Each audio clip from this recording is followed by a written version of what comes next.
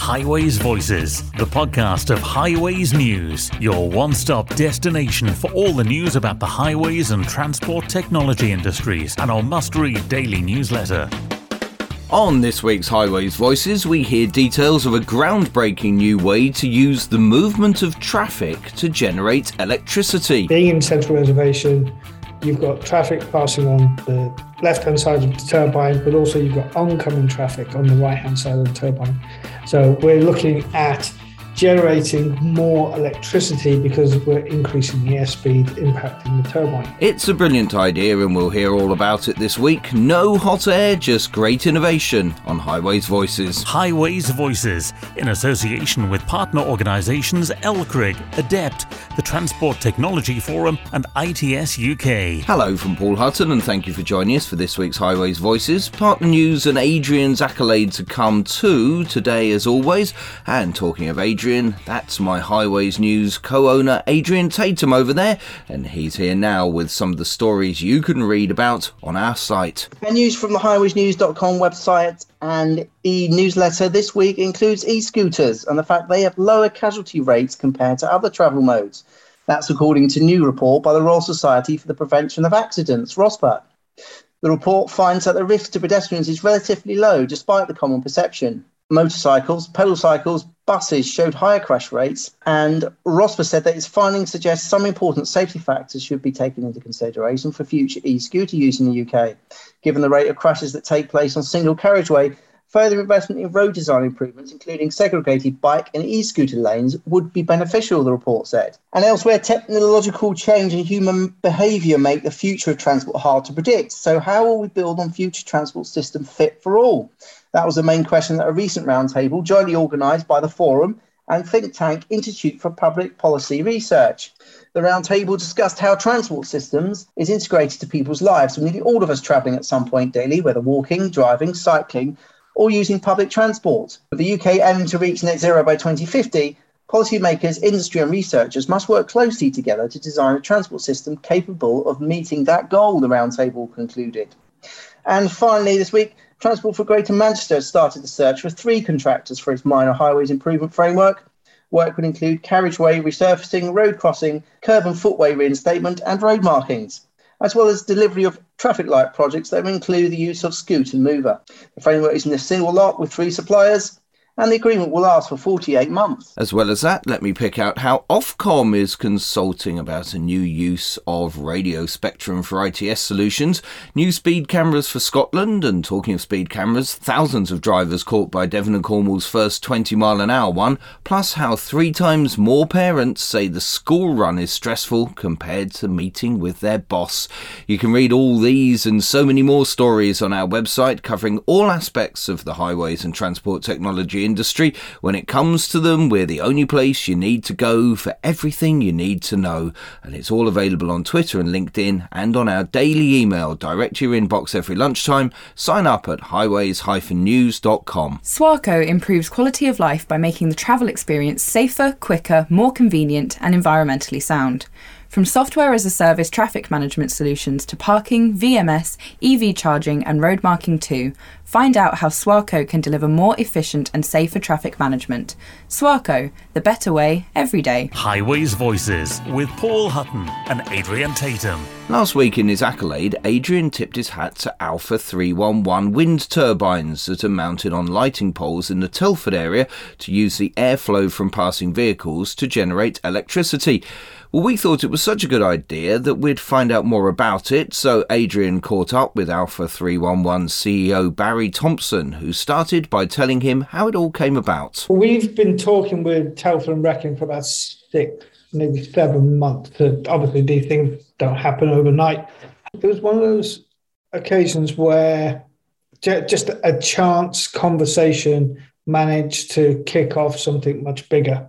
So having local highways engineers involved from the outset, they just get it. Yeah, they've worked by the side of the road, many of them since 20, 30 years, and they just know the airflow that comes from the larger vehicles as they go past. It's probably one of the most dangerous places to work in on the planet, and people don't realise it. But the work that we're doing with Telford will effectively see 181 turbines deployed onto the road in the central reservation. And we're taking advantage of the fact that the columns themselves have been in for many years, and we're looking at upgrading those at the same time. So where we would rather utilize existing infrastructure, because that's the whole point of what Alpha does. In this case, some of the columns are category 4, I think, and are due for replacing anyway. So Telford are taking the opportunity to do that at the same time as we put the turbines in. Tell me, in their case, what exactly are they going to be using them for? So the turbines will generate energy from the passing traffic. So being in central reservation, you've got traffic passing on the left-hand side of the turbine, but also you've got oncoming traffic on the right-hand side of the turbine. So we're looking at generating more electricity because we're increasing the airspeed impacting the turbine. From a council point of view, we don't charge for the energy that's generated. That's basically part of the contract with the council. So they are able to either utilize that energy locally or sell that into the local grid to their local supplier. So it's a revenue stream for the council. I think in this particular case, similar to a conversation we had in Chicago, they're looking at creating the potential for a creation of a community fund, and that fund can then go on to put insulation into social housing or solar panels onto schools, that type of thing. So it further advances the carbon neutral target to the council. And I'm right in thinking that you don't need planning permission for these roadside deployment, yeah? Because we're installing directly onto the lighting column, the turbine is effectively being mounted onto an existing asset, which is a highways asset. And as such, the turbines are called highways assets. So there's no planning permission needed. And this is all the element of the retrofit solution. So reusing what we already have, cabling's already in place, every street light's already connected to the grid. Yeah, making full use of the infrastructure that's already there. Okay, so take me back to the beginning, so people really understand how this concept started, how the idea for the company started, and then perhaps explain, if you would, how you saw the highway sector and local and potentially national roads as the kind of industry, if you like, that you could work with. So go back three and a half years now, and it was at a time when Kent County Council were turning off the streetlights at night in order to save money. And there was a huge uproar in the press at the fact that people's safety was potentially being put at risk, etc. And myself and co-founder John Sanderson, we were commuting up and down the M2 multiple times a week. And it was a question of, why has nobody ever done this? Because if you follow a truck along the motorway, you can see the turbulent air and the impact that has just on the foliage at the side of the road. But also, if you've ever tried to overtake one, you felt that energy. So we effectively looked to see if anybody had ever patented a central reservation wind turbine, and there are multiple. There are so many people who had exactly this same idea, but putting in new infrastructure. We've even seen turbines built into crash barriers, as an example, for not actually, it's theoretical and it's a patent. But once we delved deeper, we found numerous studies looking at the different size vehicles, how much air is being displaced, at what speed and at what distance from the central reservation. And once you start getting into the science behind it, you realize there's a lot of wasted energy around a road.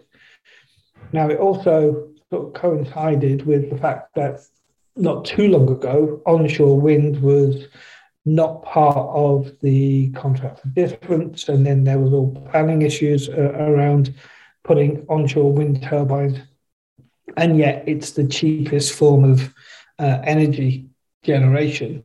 because on the larger turbines, it can produce massive amounts of energy into the local infrastructure, which is used almost immediately. So the transmission costs are reduced.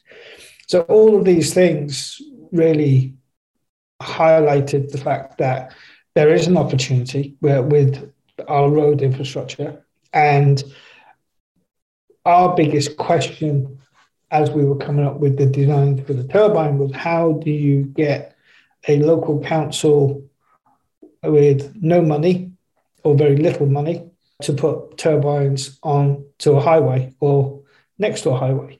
And quite simply, there had to be a benefit, has to be a cost benefit to that council for doing so. And that's where the business model came from with regards to the energy that's generated is owned by the local authority, which is then a commodity.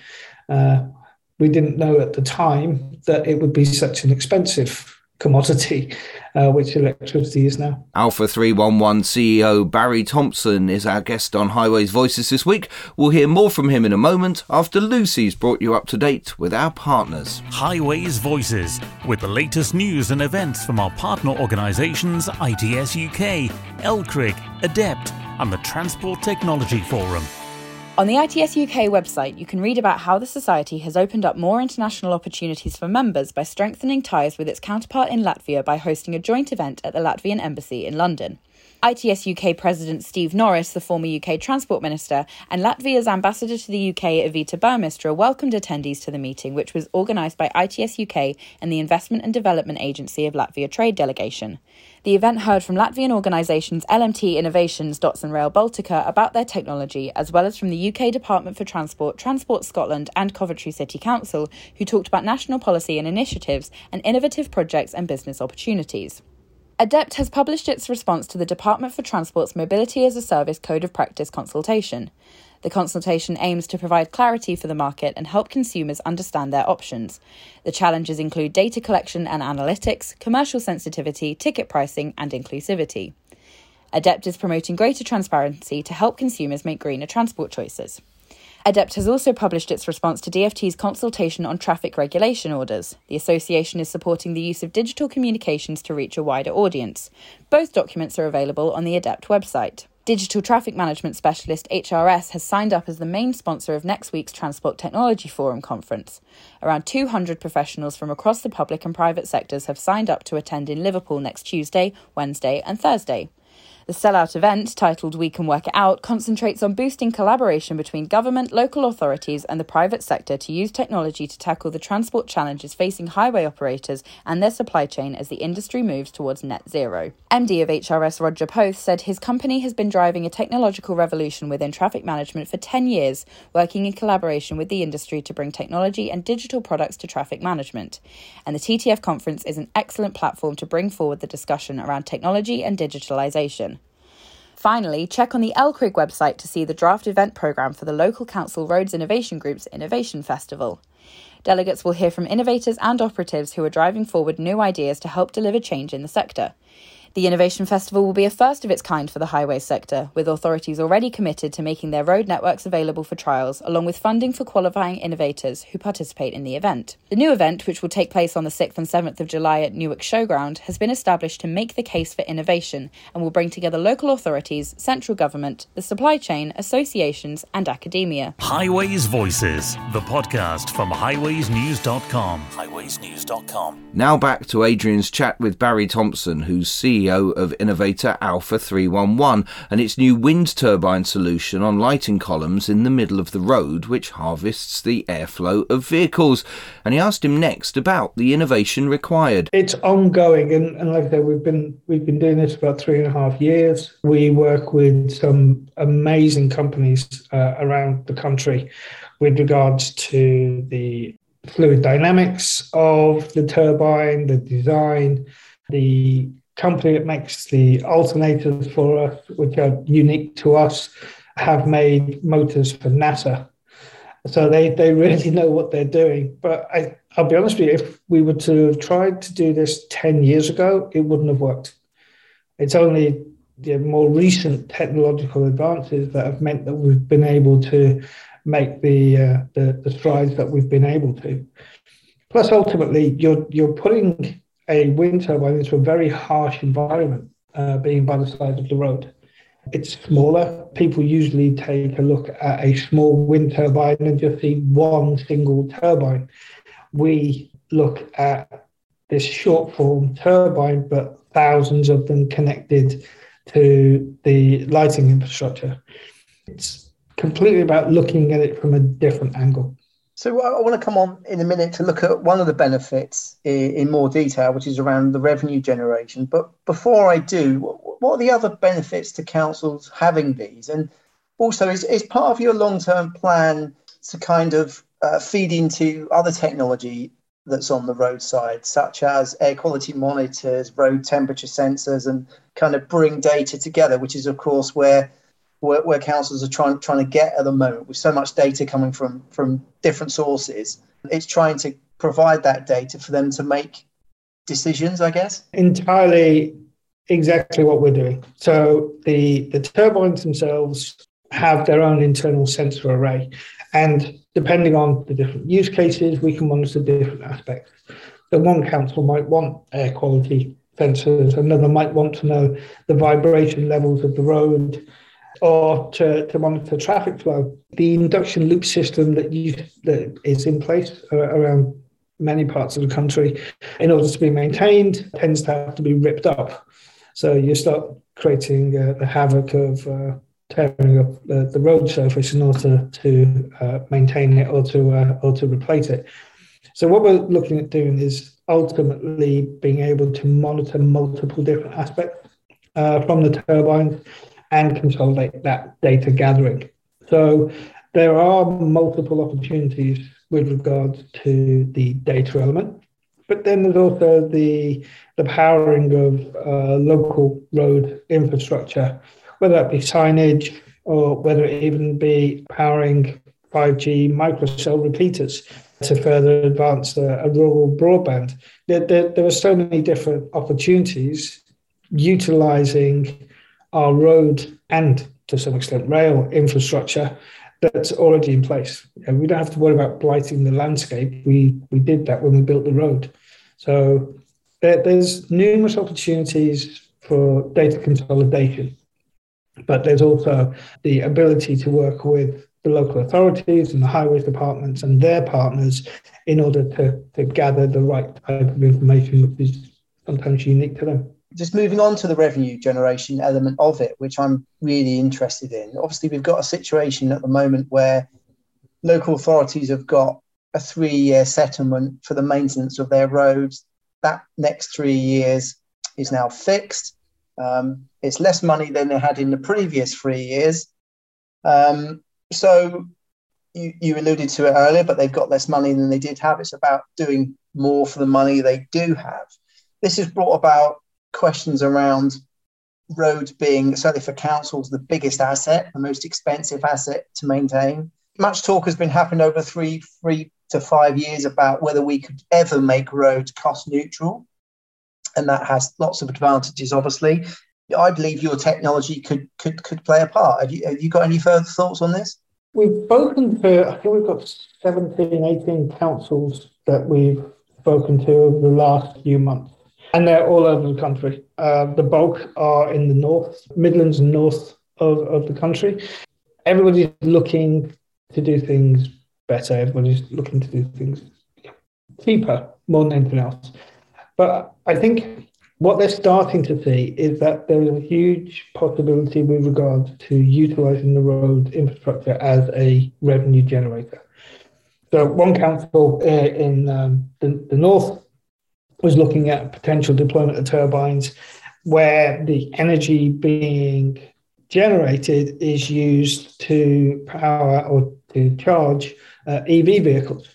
And that would be a revenue stream. Now, that's circular economy in its finest. Traffic that's going past, generating energy is being stored and then used to power electric vehicles. But once you start getting into the realms of third-party powering of infrastructure, like I said earlier with the 5G microcell, that's a sale of power directly to a third party. And that in itself would be quite a lucrative revenue generator. I think Ericsson have a 5G microcell with a 1 kilometer range. Well, how long a road and how many turbines do you need to be able to extend broadband into rural communities just by using the infrastructure that's still there? I think councils need to look to every possible opportunity with regards to the roads, and it's not just the energy generation element as well. There's the carbon element as well. So I think Telford got their lighting infrastructure down to around 650 tons of carbon per year. And at some point, we can expect there to be a carbon tax. So that carbon outlay will have a price associated with it. If Telford's producing their own energy on their lighting columns, that becomes neutral within a year, 2 years. So there's multiple benefits to a council thinking outside of the box like Telford has in how they can monetize their through offsetting or through their power generation or who they sell the power to. So I do think other technologies will come alongside this, carbon capture, removing pollutants. There's so many different technologies now that just need a green power source that the councils can take the benefit of. So that, I think definitely the highways infrastructure seen in this way will open up many opportunities to lots of companies, and the councils will be the ones who benefit. A great solution, and one that could be huge not only here but around the world. Barry Thompson, the CEO of Alpha 311. That's almost it, but from last week's winner of Adrian's Accolade to this week's Who Wins Today, Adrian? And my accolade this week goes to the team at Unix Traffics. They have been awarded a contract to design, supply and install Clean Air Zone ANPR camera monitoring and enforcement solutions across Sheffield city centre. So congratulations to them. And that's only one of the reasons why I'm giving them my award this week. They have been working closely with the Council, the Department for Transport's Joint Air Quality Unit and other programme partners to develop a robust and reliable system that will improve air quality across the city centre. So really pushing the boundaries on improving air quality across the UK. Unix obviously are part of a number of companies working on this across the country and across Europe. They are my worthy winners of the accolade this week. So well done to Unix for winning Adrian's Accolade this week. And that's it for today's Highways Voices. We'll catch up again next week, where we hope to look ahead to the ITS European Congress in Toulouse. We'll talk then. Highways Voices. Join us again next week for more insights from those that matter in the industry.